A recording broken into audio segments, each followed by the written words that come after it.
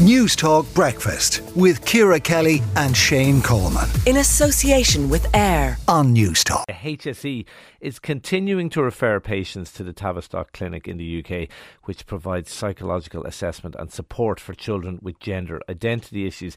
This comes despite a UK review finding the clinic was leaving young people at considerable risk of poor mental health and distress. The NHS has confirmed it will wind down services at the clinic. It's due to close next year. Doctors here at home have also raised concerns about the clinic. One of those is Dr. Paul Moran, a psychiatrist working with the National Gender Services. He joins us now. Paul, you raised concerns back in 2019, as far ago as 2019, to the HSE. What were those concerns, and was anybody listening? We have been raising concerns for some years about the Tavistock. We've been seeing the children who the Tavistock have recommended starting on hormones being very unwell and not ready to start hormones, and it has led to further harm. We've seen their mental health being very poor, dropping out of school, self-harming, and having substance problems. And clearly, the assessments done were completely inadequate. And this is exactly the same as the findings of the Hilary Cass report now. The Hilary Cass report is the report that was done in the UK into Tavistock. You've heard the HSE, what they had to say yesterday. They said they are going to continue to refer patients to the clinic. What is your response to that? I was shocked to hear that. When I heard Dr. Niamh Ryan say that she found no evidence that the clinic was unsafe, it was unbelievable. The evidence is overwhelming and has been there for years.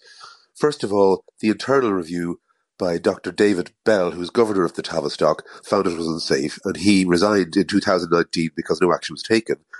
Then the CQC, the Care Quality Commission, which is the body that oversees NHS services, investigated the Tavistock in 2021 and found the service standard to be inadequate. And then, of course, the Hilary Cass report. The important thing, though, is that in the mainstream media in Ireland so far, the narrative has been incorrect. It has been just about decentralising the service.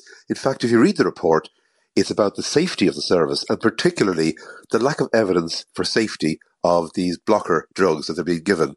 They found no evidence of safety or benefit. So I was shocked to hear that Dr. Niamh Ryan is going to continue sending Irish children to this in the face of all this evidence. Well, it's the HSE that will do so. Just looking back on what Dr. Niamh Ryan, who is the National Clinical Director for Integrated Care with the HSE, said, she said, it has not been deemed safe. If it was deemed safe or not safe, it would have been closed immediately. And she made the point that the Tavistock will keep open for another year or so until the regional units developed in the UK and an increased number of people with skills to deliver the care to those children who are so badly needed. She also said that they did take on board what the claims made by the likes of yourself, and she said, we satisfied ourselves the evidence wasn't there to support what we were hearing, and we had no complaint from any patient or service user about this. Well, I was surprised to hear her saying that they took on board what we said, because we have made numerous representations which have not been answered. We went as far as sending them an audit of a number of children, outlining the problems, and this was never addressed or discussed with us. Further, when we did meet Crumlin, the concerns we raised were omitted from the minutes. So the idea that they've been taking on board concerns and found no evidence is shocking. The HSE say no complaints have been received from any patient. The HSE and sorry, Tavistock saying that as well. No complaints received from any patient. Do you disagree with that? I am not in a position to know about complaints from patients, or I couldn't discuss individual patients publicly.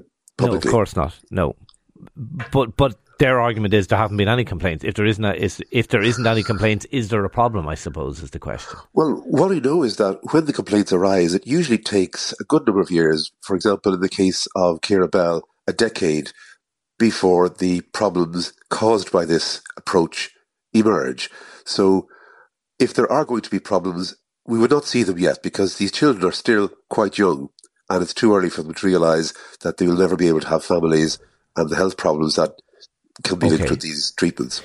I saw you quoted in the Sunday Independent saying that the HSE is ideologically committed to hormone-based care for children, which is wrong and unsafe given growing concerns about puberty blockers. Where is the evidence that the HSE is so ideologically committed? Well, these kind of clinics are being closed down across Europe, in France, in Sweden, in Finland, and now in the UK. And we have brought this to the attention of the HSE that there's an international consensus that this experimental treatment is unfounded, but they appear to be completely committed. And really, they're very much influenced by activist groups that they are very close to. Okay, what would you like to see happen? You're calling for an independent investigation. I think so. I think that at this stage, the people in the HSE are not able to investigate their own mistakes. And I think that the Department of Health should investigate what is happening.